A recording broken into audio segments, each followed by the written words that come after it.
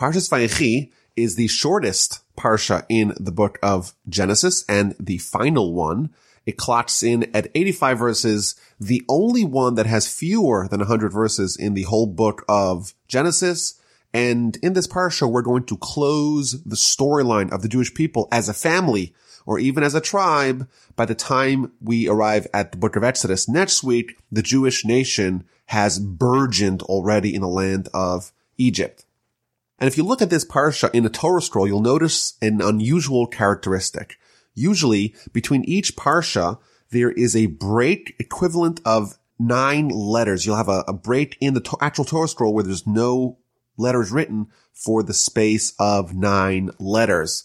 Whereas between last week's parsha, Parshas Vayechi, and this week's parsha, Parshas Vayechi, there is no break and there's no separation between the two.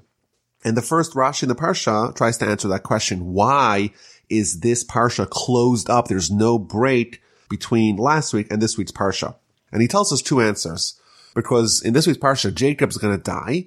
And when Jacob dies, the heart and the eyes of Israel are going to be closed up because of the pain and the suffering of the enslavement. Because when Jacob died, the enslavement began. And therefore, the parsha is kind of highlighting this degradation, the fact that the Jewish people's hearts were closed up, and the parsha mirrors that, and it too closes up, which is an interesting idea that the Torah is going to mirror the state of the Jewish people. If the Jewish people are going to be closed up, their hearts, their eyes are shuttered because of the pain that they're experiencing, the Torah will mirror that and reflect that it too will be closed up and won't have that break. But it's interesting. Rashi tells us here that when Jacob died, the enslavement began. In the book of Exodus, we find that that's actually not the case. We find that the Torah tells us in the book of Exodus the death of Levi, which is Jacob's son. And Rashi explains over there that the reason why it tells us when Levi died specifically, it doesn't tell us when the rest of the brothers died, with the exception of Joseph. It's because Levi was the one who lived the longest amongst his brothers. And when he died, that's when the enslavement began. The Egyptians waited until all the sons of Jacob were deceased before they actually started enslaving the Jewish people. So here Rashi says that it's the death of Jacob that kickstarts the enslavement. And in the book of Exodus, Rashi tells us something different, that it is the death of Levi, the son of Jacob, that kickstarts the enslavement. Which one is it? And the answer is that the enslavement was multifaceted. Of course, there was the actual physical enslavement. The Jewish people were forced to work. They were enslaved.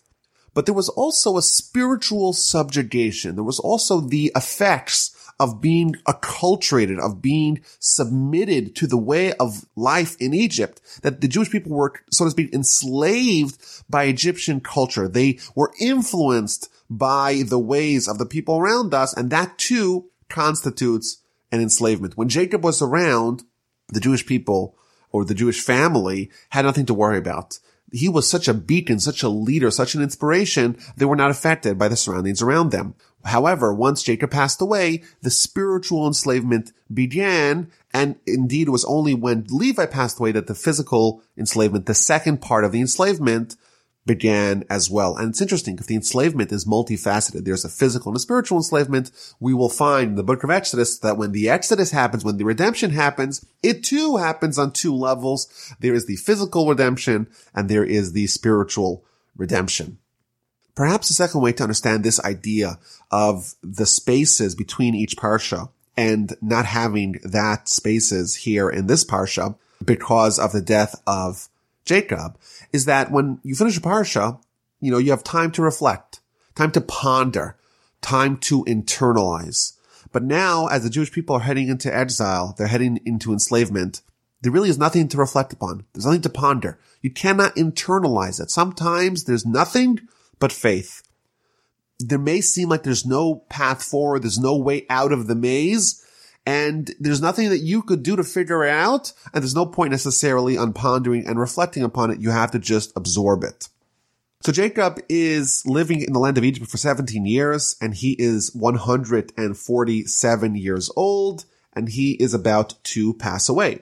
So he calls over Joseph and he tells him, Joseph, please, if I found favor in your eyes, please place your hand under my thigh. Please swear, give an oath, and do kindness and truth with me. Please do not bury me in Egypt. For I will lie down with my fathers, and you shall transport me out of Egypt and bury me in their tomb. Several weeks ago, we read about Abraham. He purchased this special cave of the patriarchs in the city of Hebron. Isaac is buried there with his wife, Rebekah. Abraham is buried with his wife, Sarah. Jacob already buried Leah, his first wife, there. He wants to be buried and be transported from the land of Egypt to Hebron to be buried there. But he wants to make sure that Joseph tends to this responsibility. So Joseph responds, I personally will do as you have said. Jacob insists that Joseph swears. Joseph swears and Israel prostrates himself. Jacob bows down towards the head of the bed. So there's a few things to point out over here. First of all, the idea of chesed ve'emes, kindness and truth. Jacob wants Joseph to do kindness and truth with him by burying him in the land of Israel in the cave of the patriarchs. Rashi tells us that there's kindness that has truth and there's kindness that does not have truth. The only kind of kindness that you have that has truth is when you do kindness with the deceased. When someone is deceased, it's impossible for you to anticipate any future kickback. If I do kindness with someone, well, I can hope that sometime later on, they'll do kindness with me. But if they're already deceased, the only reason why I will do kindness with them is because of truth without any ulterior motives. And that is the highest form of kindness. And Jacob asks Joseph, do truth, do kindness with me, bury me in the land of Israel. So if you read Jacob's request, it's really two requests. Number one, not to be buried in Egypt. Number two, to yes, be buried in the tomb of the patriarchs. Why does Jacob not want to be buried in the land of Egypt?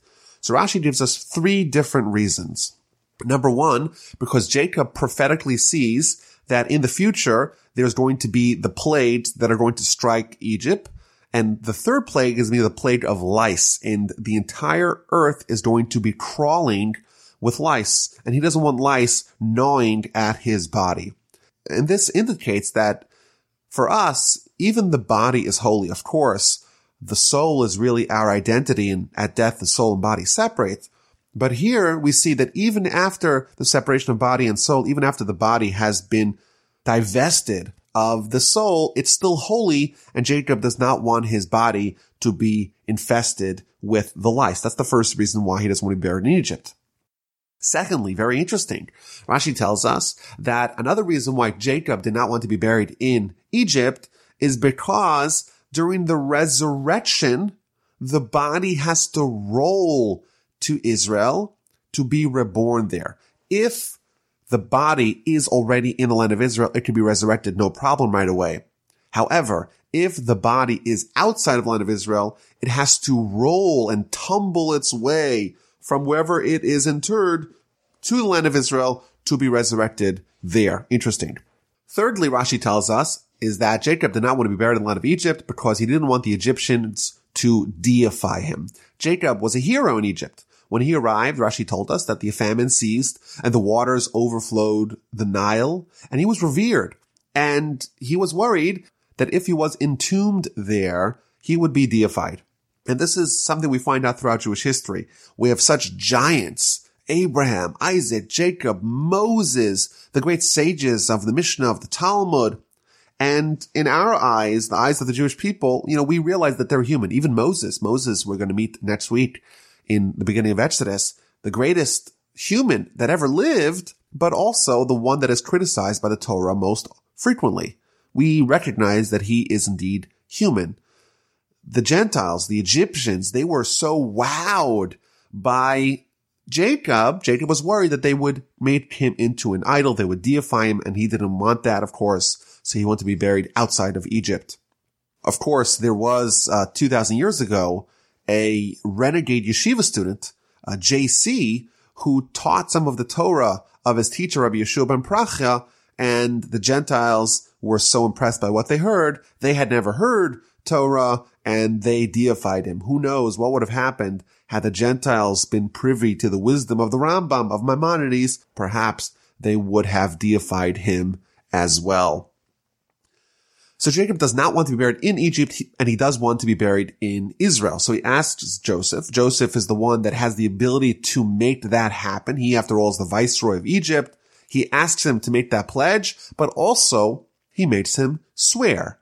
Why does he make him swear? Why does he not trust him and just say, I'll trust your word? Why does he make him place his hand on his hip, on his thigh, and make him give an oath? So I think there's maybe a few ways to understand that. First of all, Joseph, of course, he was Jacob's child, but he was, after all, living in Egypt for a long time, and he was part of their hierarchy, and maybe he had some sort of allegiances towards his Egyptian self. And therefore, what Jacob was really asking is to him to make a clear and affirmative and authoritative and definitive decision. What are your allegiances? Are you a Jew first, or are you an Egyptian first? Are you going to bury me here in Egypt, or are you going to bury me in Israel? Joseph indeed swears, responds in the affirmative. Jacob bows to the bed. He knows that his bed is complete. He knows that all of his children are indeed going in the proper path. And we will see indeed at the end of the Parsha, perhaps there was another astute reason why Joseph had to make an oath, because had he not made an oath, Pharaoh would not have allowed Jacob to be taken to Israel. After Joseph swears in the affirmative, Jacob prostrates himself. He bows down to the head of the bed. Why does he do that? So Rashi tells us that hovering over the bed of sick people, of ill people, is the Shekhinah, is the divine presence. An interesting idea that the divine presence is close to someone who is ill. Why? Because someone who is ill, someone who recognizes their vulnerability, they are close to God. To the degree that someone is confident, is certain in themselves, they have it all. They don't need to worry for a second. By doing that, by exhibiting that, by feeling that, they are repelling God from them. Our sages tell us that small children have a special divine guardian angel because they recognize their shortcomings. They recognize that they are fallible. They recognize that they can't do things on their own. That recognition of vulnerability brings God close to them and therefore affords them a special guardianship by God. Whereas someone who says, I got it all, I got it covered. Oh, you got it covered? God says, okay, you got it covered. You could take care of it. You don't need my help. And indeed, you're on your own. Chapter 48 begins, and Jacob is ill, and Joseph is given a message that your father is ill. So he takes his two sons, Manasseh and Ephraim, with him to go to Jacob to get a blessing from him before he passes away. And Jacob invokes to Joseph the blessing that he received from God. God told him, I will make you numerous and fruitful. I will make you a congregation of nations. Rashi explains that what Joseph is being told here is that God promised that he's going to have more tribes descending from him. Even after Benjamin was born, there's going to be 2 more tribes. And therefore, before Jacob is about to pass away, he is going to nominate Ephraim and Manasseh to be 2 more tribes of the Jewish people. And now your 2 sons who were born to you in the land of Egypt before my coming to you in Egypt shall be mine. Ephraim and Manasseh shall be like Reuben and Shimon, like my 2 sons, Reuben and Shimon. Your 2 sons will be the same. They too will have that same stature as heads of tribes. But all your subsequent children that are born afterwards, after I arrive to the land of Egypt, they shall be part of either the tribe of Ephraim or the tribe of Manasseh. And Jacob continues to talk about what happened to Rachel when Rachel died. Rachel died as they were about to enter the land of Canaan, and they were very close to the city of Hebron, to the burial spot of Abraham and Isaac, of the tomb of the patriarchs. But Jacob did not bury her there. Rather, he buried her on the road to Ephrat, which is Bethlehem. Jacob knows that Joseph is disappointed that he didn't bury his mother, Rachel, in the tomb of the patriarchs. But Jacob tells him, I want to let you know that I didn't do it because of my own decision. I did it because the Almighty instructed me to do it.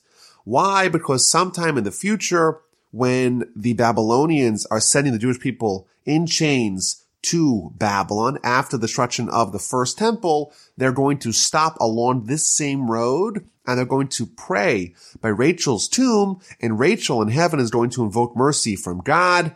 And therefore, the Almighty told me, place Rachel over here because she is going to be of vital importance to her descendants many, many hundreds of years down the line.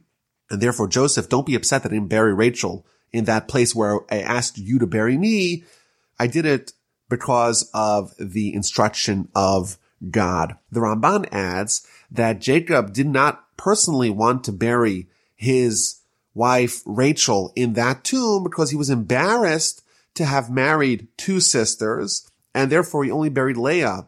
She was the first one that he married, and that marriage did not encroach upon the prohibition against marrying two sisters, so he buried Leah there and not Rachel.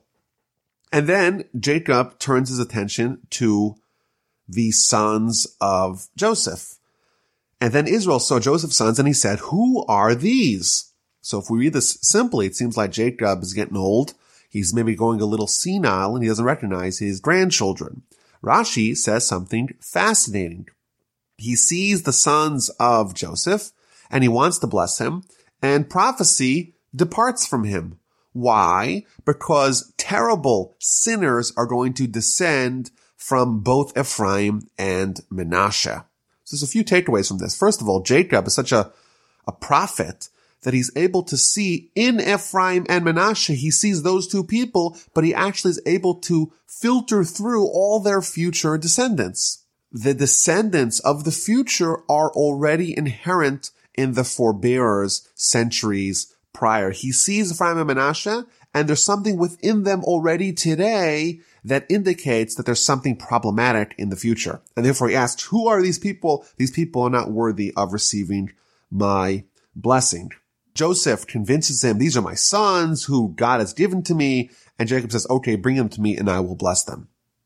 And this blessing is going to be quite dramatic. Jacob is old and he's going a little blind like his father Isaac before him. And Joseph brings the two children close to him. He kisses them. He hugs them. He's so excited that I was hoping maybe to see you. And now I get to see not only you, I get to see your children as well.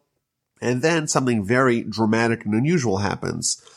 Jacob is going to give a blessing to each one of these children, and he's going to place his right hand on the child deserving of the greater honor. Who is that? Well, Joseph thinks that it's Manasseh, because Manasseh is older. So therefore, Joseph takes Manasseh to his left, which is Jacob's right, and Ephraim to his right, which is Jacob's left. And Jacob maneuvers his hands, he swats them, he crosses them over, and places his right hand on Ephraim and his left hand on Manasseh. And the commentaries tell us something very interesting here. Jacob was old and was blind, and there were two children brought before him, and what he wanted to do was not the same as what the person who brought those two children wanted to do. Does that sound somewhat familiar? The Baal HaTurim says yes. When Isaac was old, when Isaac was blind, Jacob coordinated the switcheroo where he took the two sons, meaning him and his brother Esau, and he switched the two. And similarly, almost tit for tat, when Jacob is old and Jacob's blind, someone else is going to take two sons and swap them.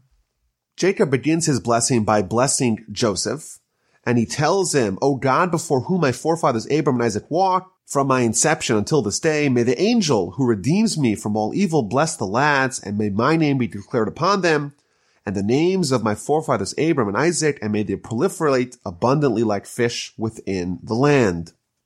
So Jacob begins his blessing, and it's a blessing to Joseph that his children flourish. May they proliferate abundantly like the fish within the land.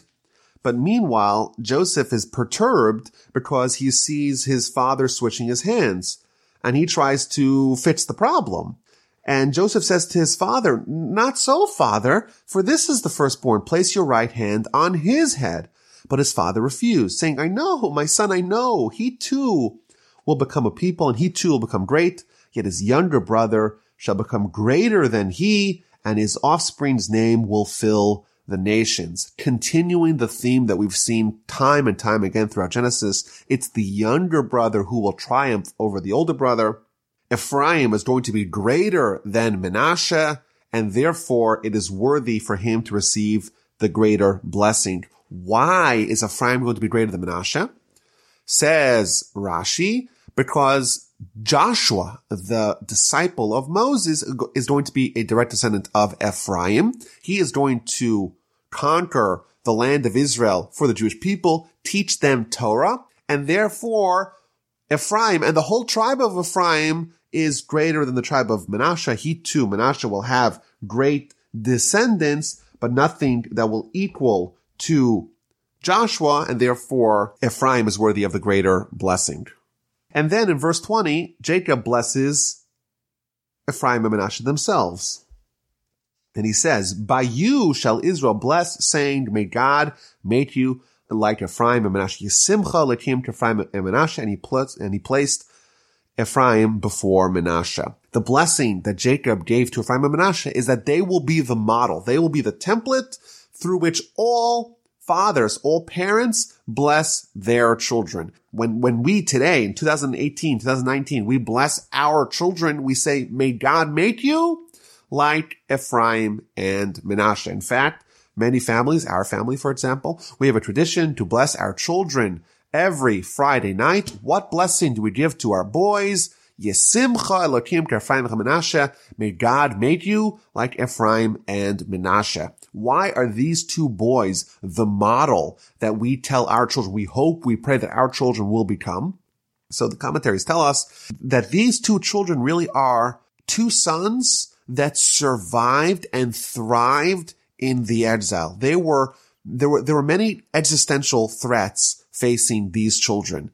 Ephraim and Manasseh, they grew up in Egypt, submerged in Egyptian culture, yet they maintained their convictions, their commitments to Torah, to its ideals. They were able to withstand the onslaught around them, and therefore we too hope that our children, even though they grow up in maybe a morally bankrupt society, they too can flourish. Ephraim and Manasseh, they were like Reuven and Shimon. They did not suffer the degradation of the generation that's typical. They were the only grandsons of Jacob that were equal to his sons, and that's something that we hope and yearn that our children will have. A, that they will flourish despite the threats around them. B, that they will not suffer the ill effects of the changeover in the generation. They will be able to maintain the stature of their parents.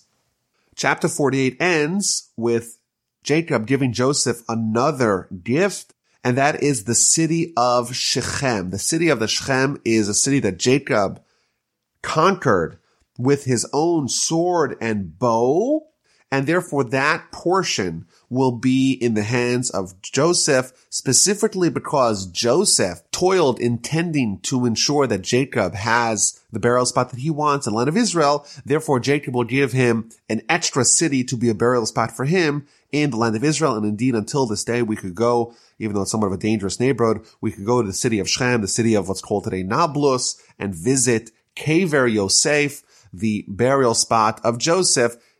Jacob gave it to him specifically because Joseph agreed to tend to Jacob's burial. And this city, Jacob tells him, he acquired with his sword and with his arrow. Says Rashi, what does it mean, his sword and his arrow? Hi chachmaso v'tfilaso. It is his wisdom and it is his prayer. And here we're told that Torah, the wisdom, and prayer and tefillah, those are comparable to a sword and a bow. What's the difference between the two? A sword is used for close combat. You can't really use it if something is very far away, whereas prayer is more like shooting to the distance. It's the arrow. It, A, will always hit a target, and B, it could effectuate down the line, whereas Torah is almost like hand-to-hand combat. Interesting idea. Chapter 49 is one of the most iconic chapters in Genesis. Jacob is on his deathbed, and he calls all his sons, he gathers them around, and he's going to tell them what's going to happen to them in the end of days. And he gives them blessings Some of them are maybe rebuke. In fact, we find out at the end of the Torah, Moses does the same on his deathbed. He too gives rebuke to the Jewish people. He doesn't do it earlier. He waits till the last of his days. And similarly here, Jacob only rebukes and or blesses his sons when he's about to die. And it's one of the most poetic and layered portions in the Torah. Each verse has multiple, often quite disparate meanings. There's very long commentaries in Rashi, and of course we won't be able to go through everything, but we'll try to cover a lot. The first Rashi begins is that Jacob wants to tell them what's going to happen to them in the end of days. He was desirous to reveal the end, but the prophecy departed from him, and he started saying different things. That's what Rashi says. This is somewhat unusual. Jacob, it seems like from Rashi, was planning on giving an entirely different speech, but magically he had a second speech chambered, ready to go when his notes were taken away. It seems very, very strange. What does this mean that Jacob was planning to give one speech and he started saying something entirely different? And as we find out, it's a very poetic speech. He just had that planned and that wasn't part of his original speech. So the theory here is that even when Jacob was giving a rebuke, it really was a blessing. What he was revealing to his children, as we will go through one by one, he was revealing their root, unchangeable character. What was the nature of each one of his sons? And this is quite valuable. It's a blessing. If someone knows their character, they know the tools and the drawbacks that they have, and they're able to navigate life more successfully. If you know what strengths you have and you know what weaknesses you have, you can set up yourself for success based upon that important information. And therefore, even the sons that he rebukes, we find it is a great blessing because he is giving them tremendous information that they could use towards directing their life in the right path. So maybe what actually Jacob wanted to do and what Jacob did, those two things are not so distant. He wanted to reveal the end. He wanted to reveal the destination. He wanted to reveal the destiny of each one of his children. And he wasn't able to do that. The prophecy departed from him. But instead, he revealed the tools that they're going to use to get there. Meaning that was all part of his speech. His speech was where you're going and how you're going to get there. And he wasn't allowed to say where you're going, but he still maintained the second half of his speech, the how you are going to get there, and you're going to get there via the innate tools that you have. So he begins with Reuben, you are my son, my strength, and my initial vigor, foremost in rank and foremost in power. Reuben was the firstborn, and therefore he was rightfully supposed to be the firstborn. He was supposed to be the king. He was supposed to be the priest. He was supposed to have all the accolades, all the special titles that were supposed to be dispensed. However, water-like impetuosity, you cannot be foremost, because you mounted your father's bed and you desecrated him who ascends upon my couch. Because of your water-like impetuosity, because you make decisions rashly, maybe even emotionally, without properly evaluating the pros and the cons, therefore you're going to lose those positions that you were destined to have. And of course, that sounds terrible. If you were Reuben, this doesn't sound like a blessing at all. Jacob reveals to him, you were supposed to be the king, you're supposed to be the priest, but you know what? You lost it, because in the episode of Bilhah, after Rachel died, you dragged Jacob's bed. You got involved in Jacob's conjugal life, and that showed a certain impetuosity. That showed that you didn't actually think before you acted, and therefore, as a punishment, you are losing the kingdom, you are losing the priesthood. But if we understand this on a deeper level, we realize it's not a punishment at all. Jacob's revealing that Reuben has some innate character that is impetuosity. He acts before he thinks. You know what's the worst job for someone with that character? For someone like that to be a king. A king who wields tremendous power. If they use that power in this manner, and they use it without thinking, it could be detrimental to the country. And therefore, for someone like that, someone who's particularly ill-suited to be a king, it's in fact a great blessing to know that they are ill-suited to be a king and to be told you are no longer a good candidate for this role. In addition, the priest has to deal with very complex, labyrinthine laws in the temple. And if you mess up the order or if you act in an improper way, it could be disastrous. And therefore, Jacob reveals to Reuben, you two are not suited for that job. It sounds like a curse, but really it is a blessing. And then he moves on to Shimon and Levi.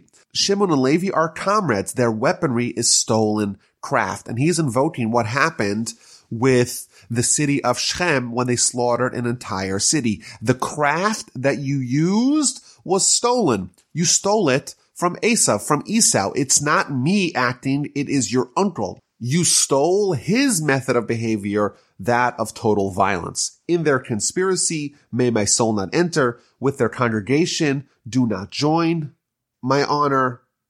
For in their rage, they murder people, and at their whim, they hamstrung an ox. In the future, there's going to be very upsetting incidents with the tribe of Shimon and the tribe of Levi. Levi is going to spawn Korach, who's going to mount a rebellion against Moses. The head of the tribe of Shimon is Zimri, who's going to very publicly act in a very immoral way. And when their ancestry is attributed, it's going to go up to, but not including, Jacob. He's going to say, in their congregation, in their conspiracy, I don't want a part of. They're not acting like me, like my children. They're acting like Esau, and therefore it does not associate back to me. Accursed is their rage, for it is intense, and their wrath, for it is harsh. Jacob is cursing not them, only their anger. I will separate them from within Jacob, and I will disperse them in Israel. And this too can be construed as a blessing. Shimon and Levi, they're comrades. A few weeks ago, we had Joseph separating Shimon from Levi because they're a very dangerous duo. These people, they are inspired by brotherhood, maybe even by nationalism. When they're together, they get riled up and they could turn into a mob, and a very dangerous and violent mob. And that is a character that they have built in. It's natural. And therefore, Jacob is telling them that they're acting improperly. And he's highlighting their characteristic that is flawed. And he's also telling them the solution. I will separate them within Jacob, and I will disperse them within Israel.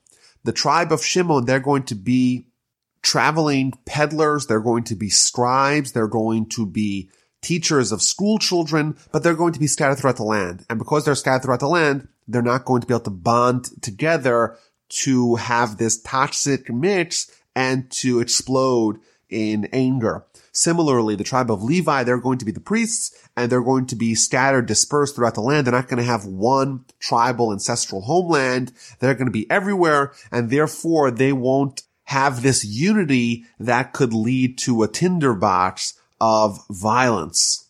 And now Judah, the fourth brother, he hears this rebuke that's being dispensed to Reuben, Shimon, and Levi, and he starts to recoil. He says, well, what's going to be is now Jacob going to rebuke me for what happened with me and Tamar?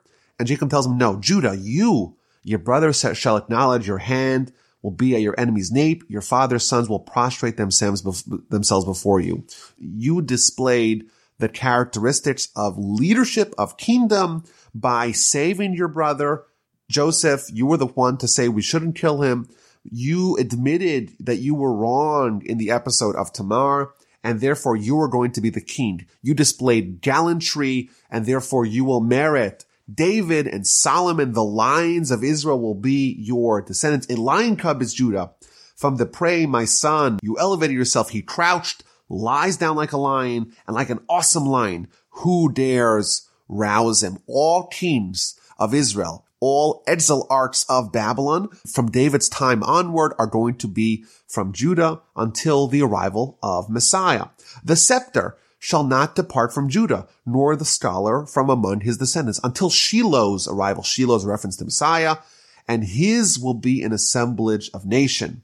His land will be drenched in wine. There will be plentiful pastures for animals, producing lots of milk, red-eyed from wine, and white-toothed from milk. Says the Talmud in the book of Ksubas, page 111a, Rabbi Yochanan says it is better to whiten your teeth to your fellow, to smile at your fellow, than to give him milk to drink. Even though when you give something tangible like milk, it's very appreciated, but when you show them the white of your teeth, it is even more appreciated.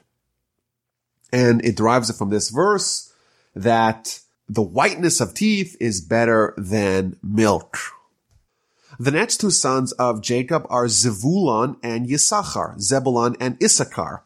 These are going to be a tag team. They're going to have an agreement. Zevulun shall settle by the seashore. He's going to be a businessman. He's going to live at the seashore in the marketplace.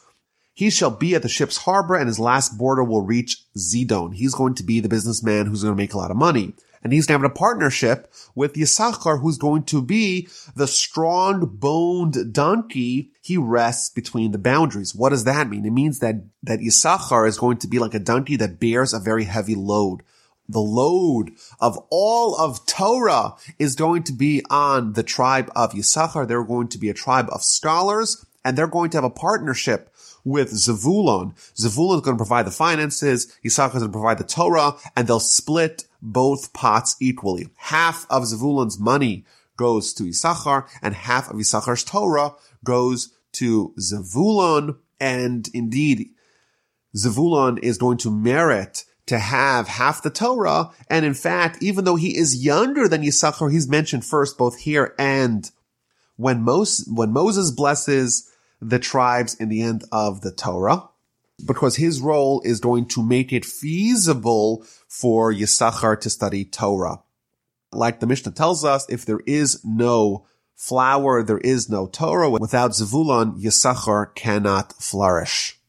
Yisachar is compared to a donkey. A donkey, it's different than a horse. When a horse rests, you take off the load, whereas the donkey's load is never removed. The load of Torah is upon him at all times. And he's going to shoulder the burden of the Jewish people, become an indentured laborer for the Jewish nation. He's going to do all the hard work necessary to facilitate the very complicated Torah matters. For example, figuring out the calendar. That is a burden that he is going to bear to benefit the Jewish people.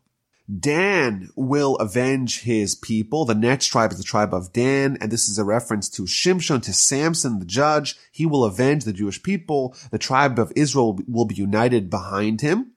He's compared to a serpent, to a viper. He is going to bite the horse's heel, and the rider falls back. That's a reference to the famous episode of Samson where he topples a building, not by destroying the building itself, but by destroying its foundations. God is going to be a regiment that will retreat on its heels. That's a reference to the tribe of God. They're going to actually live on the east bank of the Jordan River. They're going to live in the lands conquered by Moses. However, they will join their Jewish brethren. They will cross over the Jordan, cross over and engage in the war of conquest of the west bank of the Jordan with Joshua, even though they're going to live on the east bank, and they'll conquer the land with legions, but none of them will perish in the war. They will all retrace their steps and return to the east bank. From Asher, his bread will have richness, and he will provide kingly delicacies. This is a reference to the land of Asher. It's going to be rich in oil. Rashi tells us this is the oil of olives, olive oil. You know, Houston, where I live, is an oil town, and someone showed me that they have a whole prospectus to invest in oil drilling in the territory of Asher because of all the references to oil, both here and in the book of Deuteronomy. When there's a blessing to the tribe of Asher, it's referencing oil. Maybe there's actually lots of oil there. Naphtali is compared to a swift deer. What this means, Rashi gives us three different interpretations. One of them is that when Jacob's body was brought to the land of Israel, to the cave of the Machpelah, to the tomb of the patriarchs, Esau was there not letting them bury them. And he says, well, it's my slot. He says, no, you sold it to Jacob. Well, where's the documentation? Well, they left it in Egypt. So Naphtali, who was very swift, he ran back, or he hurried back to go get the documentation. And finally, we get to Joseph. Joseph, a charming son to the eye. Each of the daughters climbed heights to gaze. When Joseph was nominated as king of Egypt, all the girls of Egypt climbed on top of the walls to get a glimpse of him, to be able to see him in his beauty. He's also a charming son to the eye. So Rashi gives us a whole bunch of interpretation of what that means. But it tells us, for example, one of them is that when Jacob and his family were about to meet Esau, the mothers preceded their children, with one exception. When Rachel was going to meet Esau, Joseph went in front of her, made himself big, and tried to block Esau from looking at his mother. And he said, and his rationale was that this wicked one, he should not place his eyes upon my mother. And that is part of the blessing here to Joseph, that Jacob is highlighting that you made yourself big upon the eye of Esau, and therefore you merited greatness. Alternatively, Joseph is on top of the eye, meaning that in his descendants, the evil eye will have no effect. He will be immune from the Ayin Hara, from the evil eye. They embittered him and became antagonists. The arrow-tongued men hated him.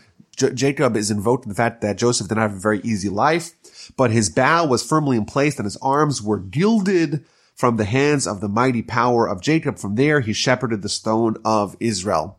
What does this mean? Various interpretations in Rashi. Either it's a reference to him receiving kingdom from God and becoming the rock of Israel, or it's a reference to him overcoming the seductions of Potiphar's wife, of his master's wife, via conjuring the image of his father in the window. Jacob increases the blessings given to Joseph. The blessings of your father surpass the blessings of my parents to the endless bounds of the world's hills. Let all the blessings that I had be upon Joseph's head, and upon the head of the exile from his brothers. And finally, there is the last tribe, the last son of Jacob, is Benjamin. Benjamin is compared to a predatory wolf. This is one of the many times that the children of Jacob are compared to animals. In the morning, he will devour prey, and in the evening, he will distribute spoils. The morning, that is a reference to the beginning of the nation's zenith. The first king of Israel is Saul, who descends from the tribe of Benjamin, and he will conquer booty. And in the waning hours of our peak in the evening, Mordechai and Esther, in the Purim story, they too are from the tribe of Benjamin, and they will distribute and divide the spoils. And thus concludes the blessings that Jacob gave to his children. All these are the tribes of Israel, 12, and this is what their father spoke to them, and he blessed them, and he blessed each according to his appropriate blessing. Rashi tells us that he actually included them all in one collective blessing, and even each individual blessing that he gave to each individual son, he also spread that out to the rest of his sons. Right before Jacob passes away, he once again reiterates his command to all of his children to be buried in the land of Israel, in the field of Ephron the Hittite, in that cave of Machpelah, where Abraham, Sarah, Isaac, Rebekah, and Leah are buried.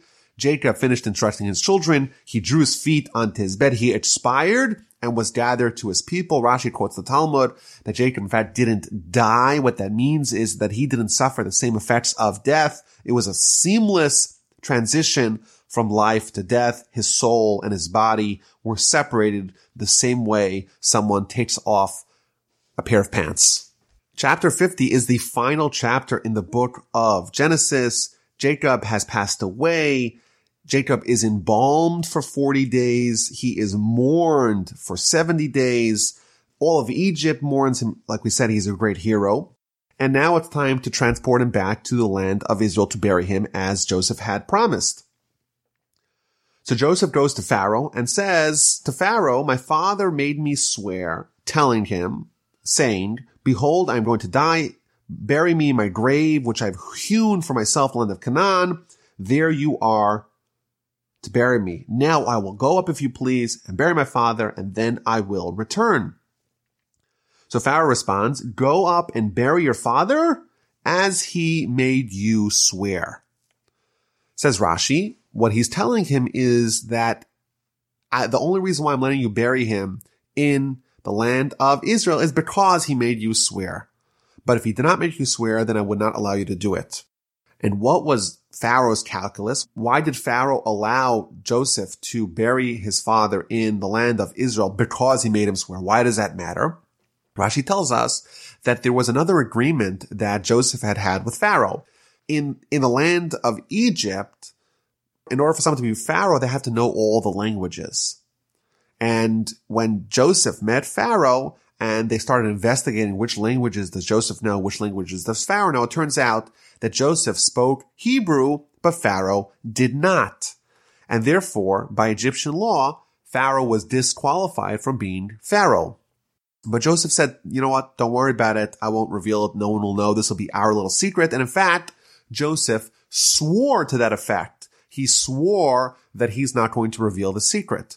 And therefore, Rashi tells us that the reason why Pharaoh allowed Joseph to bury Jacob in the land of Israel because of an oath was because he was worried that if he forces him to transgress on that oath that Joseph gave to Jacob, maybe he will come to transgress the oath that he gave to Pharaoh. And this does not necessarily mean that this will be immediate, that immediately after Joseph is forced to transgress one oath, he'll right away go announce to the tabloids that Pharaoh doesn't speak Hebrew. No, the meaning is that Joseph was someone who was a man of truth, and therefore he was not accustomed to lying. He would always say what's true, and he would keep his word. But Pharaoh recognized that if he forced him to transgress one oath, that could lead to a slippery slope. He'll become calloused and desensitized to oaths, and therefore there may come a time in the future where Joseph will reveal the secret, transgress the second oath, that'll only happen because he was already accustomed to transgressing oaths. So Joseph went up to bury his father, and with him went up all of Pharaoh's servants. There's a very lengthy description of Jacob's funeral procession. All of Jacob's servants, the elders of his household, all the elders of the land of Egypt, and all of Joseph's household, his brothers and his father's household, everyone. Only the young children and the flocks and the cattle did they leave in Goshen. And they traveled with chariots and with horsemen. The camp was very large. They arrived in Gorna Atad. There was a very long and great eulogy. There were 7 days of mourning. Everyone was mourning. The Talmud says that all the kings of the land of Canaan paid tribute to Jacob. They put their crown on top of his bier, and his sons did for him exactly as he instructed. His sons carried him to the land of Canaan, and they buried him in the cave of Machpelah. Rashi tells us that this was his sons, not including Joseph. Joseph was a king, not including Levi, because Levi is in the future going to carry the Ark of the Covenant, and not including grandchildren, because the grandchildren were born from Canaanite women, and therefore Jacob did not want them holding his bier. The Talmud tells us that when they arrived in the cave by Machpelah, Esau was there. Like we said earlier, he demanded evidence that this indeed belonged to Jacob, and Naphtali ran down to Egypt to try to retrieve the evidence. But Hushim was the only son of Dan, and he was deaf. And he wasn't following exactly what was happening, but he realized that something odd was happening. They weren't burying Jacob right away. So he asked someone what's going on. They pointed, see that man stopping Jacob from being buried. And he got enraged. He says, this person is going to stop Jacob from being buried. He grabbed a stick. He hit him really hard in his head. He decapitated Esau. Esau's head rolled into the cave, and they buried Jacob. It's been pointed out, and we've mentioned this in the past, that Esau, in his head, he was like the rest of the forefathers. Intellectually, he was equal to Abraham, Isaac, and Jacob. The problem was that it didn't filter down to his body, and therefore it's poetic justice that his head and his head alone is buried in the tomb of the patriarchs. His body is buried elsewhere. So everyone heads back to Egypt, and Joseph's brothers realize that they may have a problem. maybe now Joseph will actually unleash his revenge against them now that Jacob has deceased. So they make up a story and they tell Joseph, your father gave orders before his death, saying, thus shall you say to Joseph, please kindly forgive the spiteful deed of your brothers and the sin that they have done for you. And they say, listen, forgive us what we've done. We'll be your slaves. But Joseph said to them, fear not, for am I instead of God? Although you intended me harm, God intended it for good. In order to accomplish, it is as clear as this day, that the vast people be kept alive. Joseph tells them, am I instead of God? If I wanted to harm you, could I even do it? After all, there was 10 of you. All 10 of you tried to harm me, but because God had different plans, I wasn't harmed. And in fact, it ended up very well. If I'm only one person, I want to harm you and God doesn't want to harm you, I can't possibly do it. And Joseph continues to comfort them, to speak to their hearts, to provide them reassurance. So now fear not, I will sustain you and your young ones. Thus he comforted them and he spoke to their heart. And the Parsha and the book ends. Joseph dwells in the land of Egypt, him and his father's household. He lived to 110 years old. He was able to see his great-grandchildren flourish. And Joseph, in the third to last verse of the book, tells his brothers, I'm about to die, and God will surely remember you and bring you up out of this land to the land that he swore to Abraham, to Isaac, and Jacob. And just like I took Jacob out of here, remember and take my bones out of there. Joseph died at the age of 110. They embalmed him, and he was placed in a coffin in Egypt. Joseph tells his brothers and tells the Jewish people a secret code, Pakod Yifkod Elokim Eschem, God will remember you. These words are a secret code that's going to be uttered by Moses when he's going to lead the Jews out of the land of Egypt. He's going to say these magic words, Pakod Yifkod, God will remember us. Chazak, Chazak, V'nis Chazek. We have concluded the book of Genesis. It began with Adam. It ends with the death of Jacob's children. The Jewish people are now a veritable nation. And in the very first chapter of the book of Exodus, as we will read next week, things are going to head south very precipitously in the land of Egypt.